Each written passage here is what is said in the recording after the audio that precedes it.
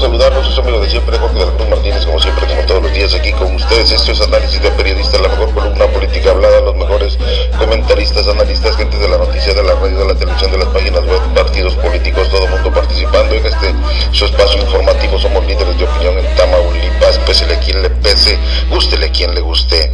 Y bueno, hoy es la edición miércoles 3 de junio del 2015, a unos cuantos días de que sean las elecciones. El domingo, como 7, es la jornada electoral y bueno, es cuando van a ganar los que tengan que ganar, o más bien los que siempre ganan y dejan al chiquitillaje llorando. Y como el Cotingas, ¿no? Los del PRD quieren que sí lo evalúen. Están como tú, Fermín. Si llueve, te encabronas. Si no llueve, también. Oye, no es posible, no les damos gusto, mendigos perredistas, de veras.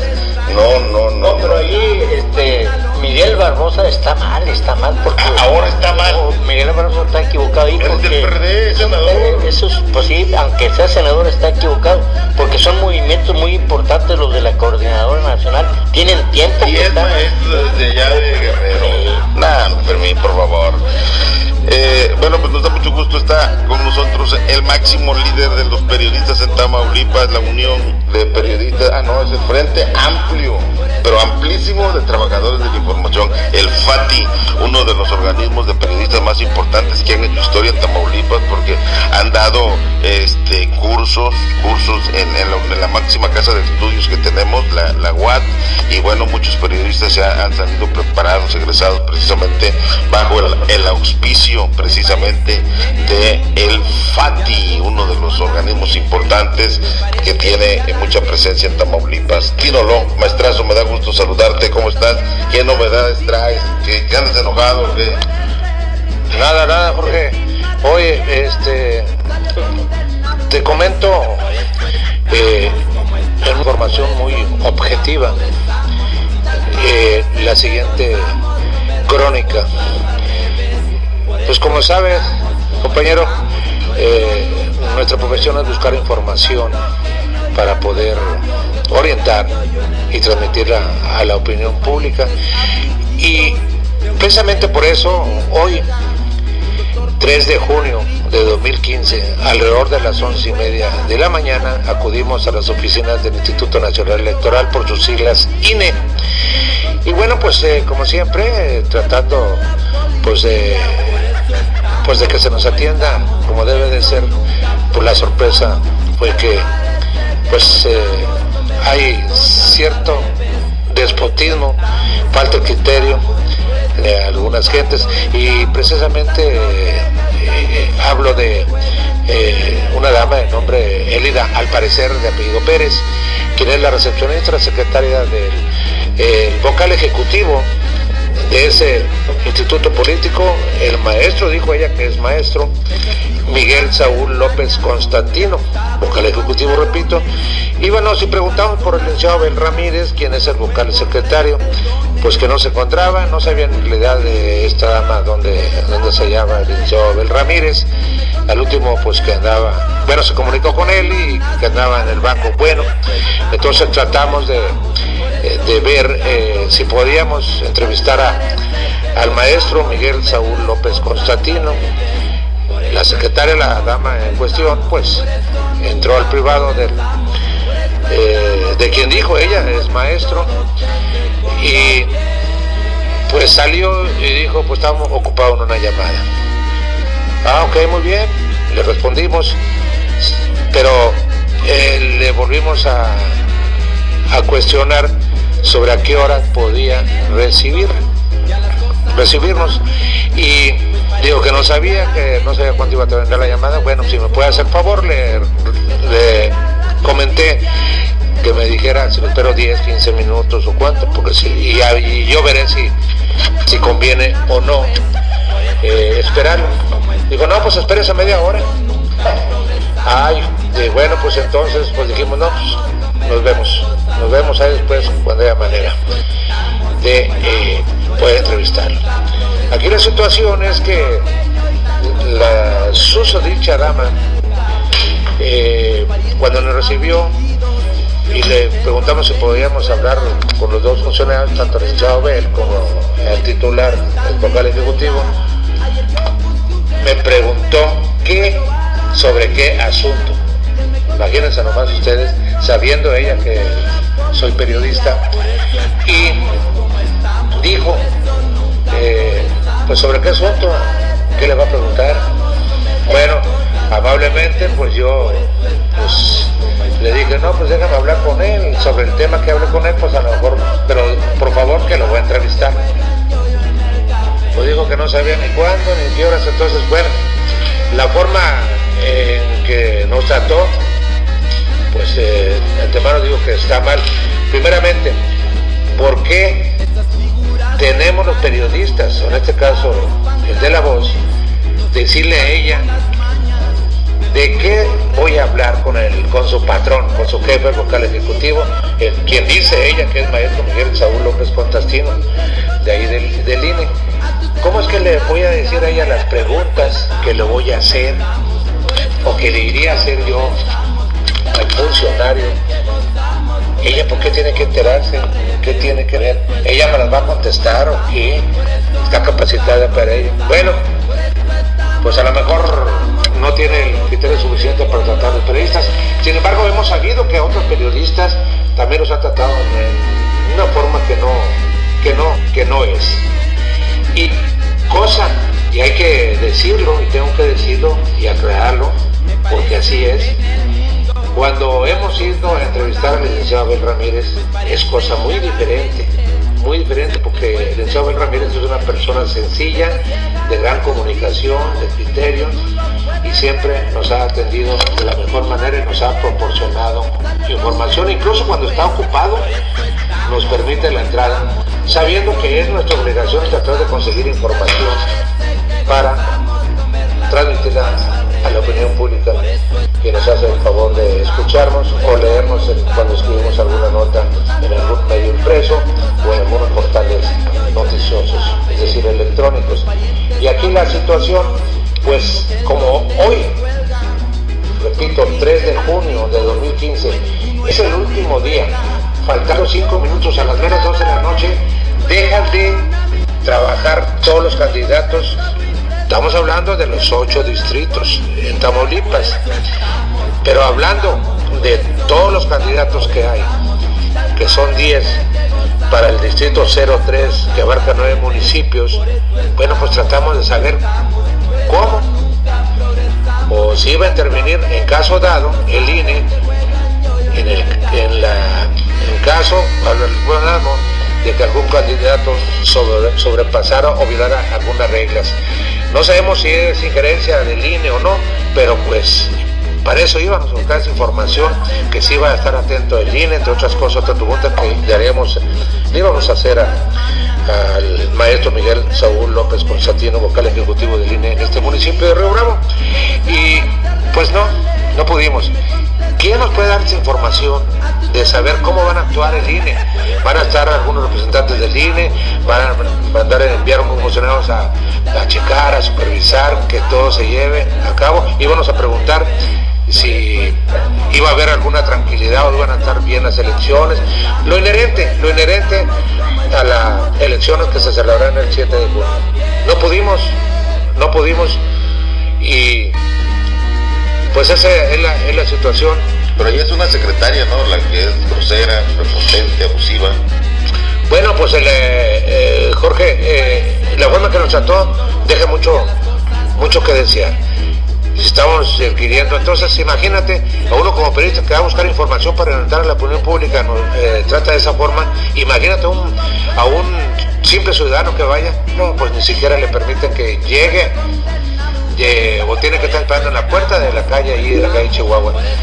Pero uno ya con confianza, como se entra y entra, nomás se nos queda mirando, sabiendo quiénes son, nos respetan, pero llegar ahí como que hay un muro infranqueable por parte. Yo creo que debe tener más criterio pues esta dama. Así es, y bueno, pues es cierto, es lo que estamos viendo, que es lo que está pasando precisamente en esta dependencia, el INE, en donde esta persona no es de ahorita, ya tiene muchos años, precisamente trabajando en el INE, antes en el IFE, y siempre ha sido grosera, ha sido muy corriente esta señora, como si fuera ella la propietaria de la dependencia. De veras, es verdaderamente lamentable, y yo no entiendo cómo el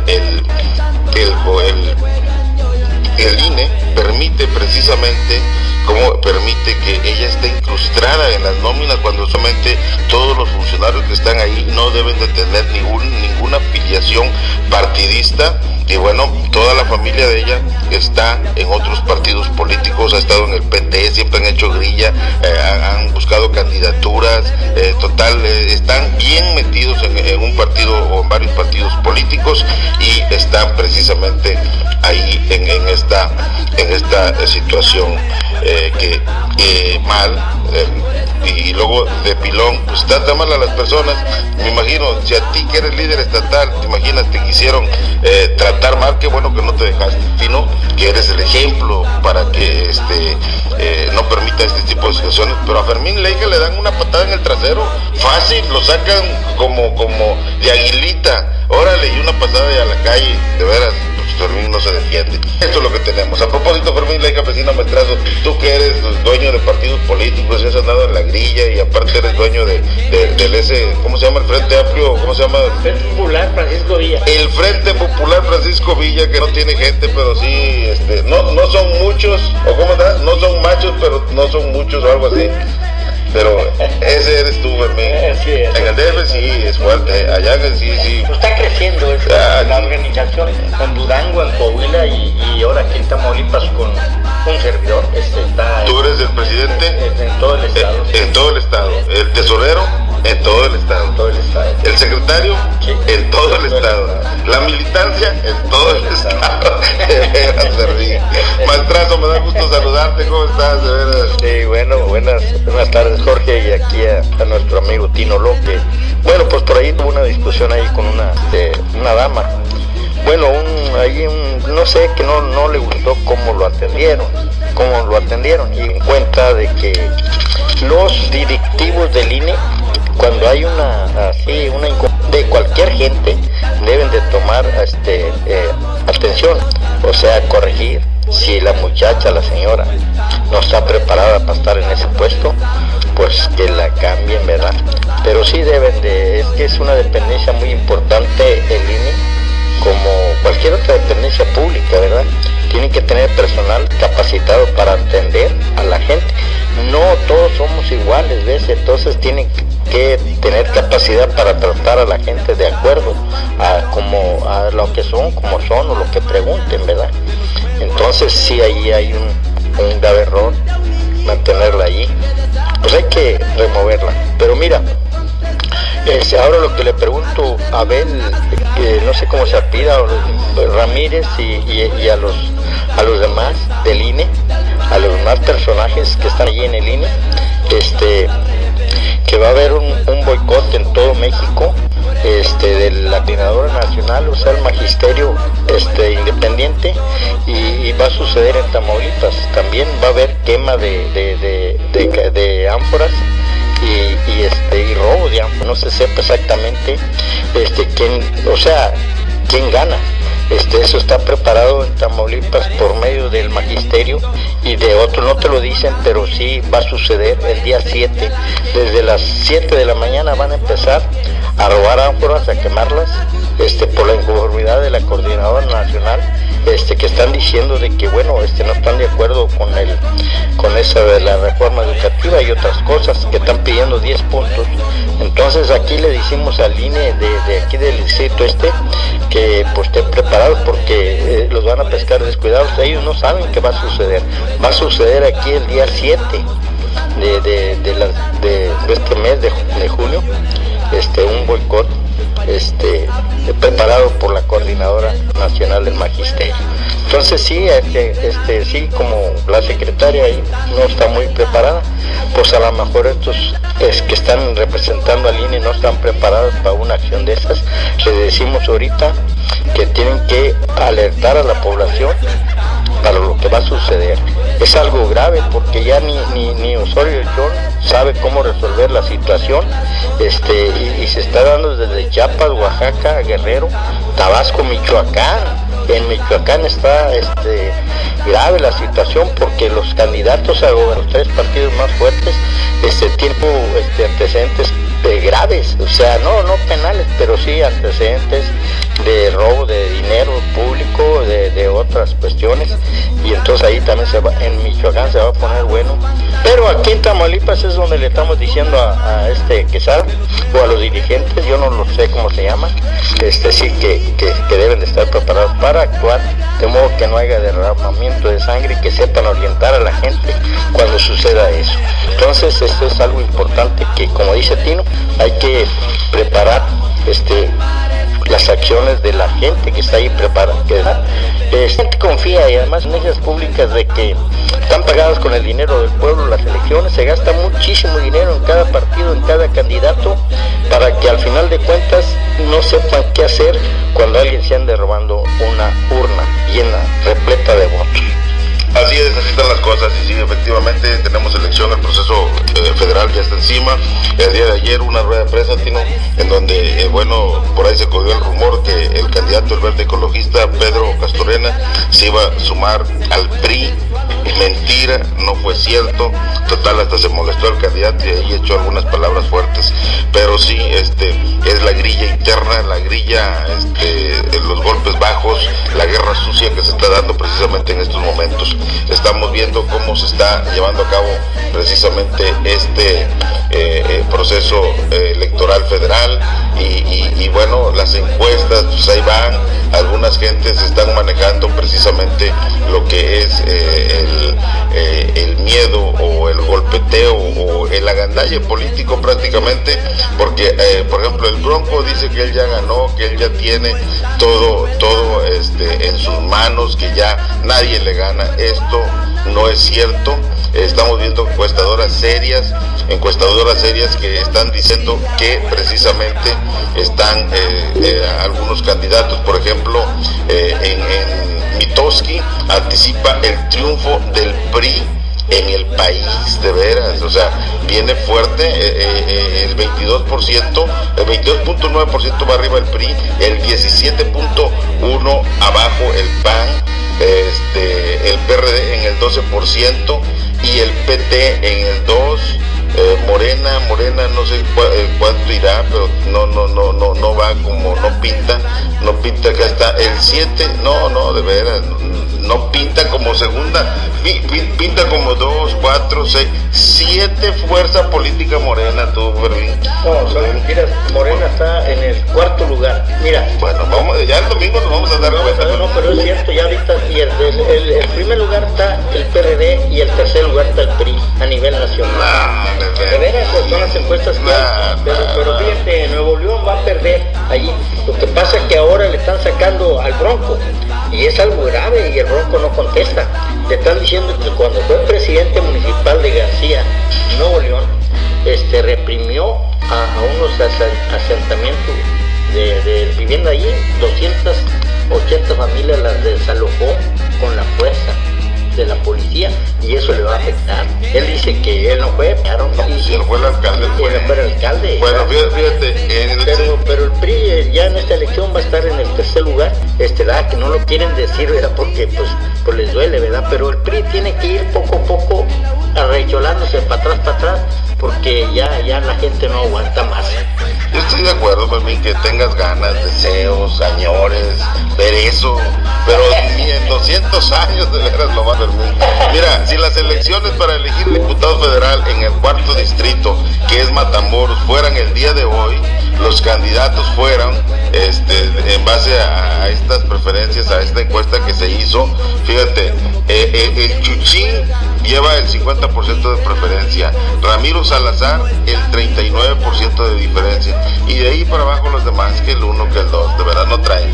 Tino, ¿cómo ves la situación? ¿Cómo ves este proceso? Ya hoy cierran campaña política y hay un receso, y posteriormente pues ya viene la elección. Yo siento que el PRI PRI, como lo hemos dicho, va arriba. No hay un margen que dé la sorpresa, pero bueno, aquí hemos visto en elecciones, ¿sabes? Me recuerdo cuando Gabriel de la Garza era el candidato a diputado federal. Oye, yo nunca pensé que Yana le iba a ganar, nunca. Yo dije, no, pues se la lleva, y oye, le dio al revés, pero fue porque fue una elección con candidatos nacionales. Las candidaturas a nivel nacional le arrimaron muchos votos al candidato a la diputación federal interna, o sea, de los distritos, en este caso de Tamaulipas. Hoy no, hoy van solos, hoy no tienen gobierno los panistas. Vamos a ver qué hacen. Tengo una entrevista en donde Llanas dice que van a mantener 6 diputaciones federales. Vamos a ver si es cierto. Pues acuérdate que del plato a la boca se cae la sopa, es el refrán muy popular aquí en México. Y bueno, pues mucha gente dice, vamos a ganar. Bueno, pero que cree que el PRD va en primer lugar. Pero el asunto es que pues hay que esperar. Lo que sí hay que decir es que, por ejemplo, ayer allá por el Boulevard Hidalgo, allá por donde está un negocio grande, Reynosa, bueno, la sencillez del candidato Edgar Mena Salinas por el tercer distrito de la Diputación Federal fue muy notoria, porque después de que se reunieron una fuerte multitud, simpatizantes, priistas y demás, pues se fueron los tacos y ahí convivió con todo el equipo de trabajo y otros invitados. Se habla de que ya no es el Edgar de hace 9 años, ahora ha cambiado mucho, Ya estamos viejos. y él ha tenido un fuerte apoyo en Carachina Sur, en Reynosa, por parte de Ernesto Robinson Terán. Y bueno, pues definitivamente, Jorge, aquí solamente hay que esperar el 7 de julio. Las cosas podrían cambiar. ¿Cómo? Bueno, esa es la pregunta. Como dices tú, que dice que va a triunfar el PAN, no lo sabemos. No, dice Martín. Bueno, está hablando Rafael González Benavides, el presidente del Comité Ejecutivo Estatal del PRI, que pues van a ganar los 8 distritos. Ahora sí que te voy a decir que difiero de ello, porque se habla de que por lo pronto Laredo y Matamoros van para el PAN. Y se habla de que los números son 6 para los azules, pues es cosa de revertirse, al contrario, son 6 tricolores, nada más. Y aquí, en lo que respecta a Río Bravo y Reynosa, va a estar muy competitivo, de verdad muy competitivo. Y quien ya ganó, definitivamente gana o pierda, Raúl García Villán, candidato al PAN, es Héctor Teto García González, porque ya se posicionó definitivamente para la próxima. Y te comento que ya después del 8 después del 7 de junio, el día siguiente, incluso ya están dentro ahorita, a la víspera, quienes pueden lanzarse para la presidencia, ya están dentro ahorita, nomás están esperando el 8 o 9 de junio para abrirse y decir, yo quiero. Hay muchos tiradores, está Llanas, está Teto, Héctor García, muy buen candidato, está por el lado de la alcaldía actual también vienen candidatos, por el lado del priismo también se mencionan otros candidatos, y luego el PS también está trabajando muy bien, que es Alejandro García, también hizo excelente trabajo. Bueno, ahí Roberto Bojaro Sandoval ya prácticamente se posiciona para la presidencia municipal. Se habla de que podría obtener unos 15,000 votos. Vamos a ver si es cierto. Si lo sacas el candidato. Porque una cosa es Juan Antonio Guajardo, su hermano, que paz descanse, y otra cosa es Juan Diego, y otra cosa es él. Porque de carisma hablando, pues no tiene. Ahí yo veo a Alejandro como diputado ya, él la tiene ganada, y para la próxima la alcaldía, ahí que pase la prueba, que no le pase lo de Pepe Gómez. Mi compadre Pepe Gómez saca 15,000, 16,000 votos, en la última elección saca nada más 2,000, ahí se le acaba su carrera política. Aquí en la última elección sacó como 15,000 o 18,000, ¿no? Roberto Bogato, a Diputación Federal. En esta, si saca 2,000 o 3,000, ya se cayó. Ahora sí se tornan, como siempre han sido las elecciones municipales, muy candentes, muy calientes. Ahora van a estar súper calientes, porque alguien nos dijo por ahí en el cierre de campaña de Gamelen que pues iba a haber mucho entre de muchos tiradores. Muchos tiradores iban. Vamos a ver muchos candidatos. Así es, como decían, yo también quiero, pero nos reservamos el nombre. Y pues, como que sí, está pesado. Y bueno, pues no, de veras que hay que esperar. El 7 de junio, al 8, al 9, a la primera quincena de junio, ya vamos a ver quién va a sacar la cabeza y cuántas cabezas se van a cortar. Hablando entre comillas, como se habla en el juego político. Saca la cabeza y luego no te la cortan, políticamente hablando. Bueno, así son las cosas, estas son las elecciones. Vamos a esperar el domingo que se den las elecciones. ¡Vámonos! Vámonos, Jorge. Hasta la próxima. Pendientes. Gracias.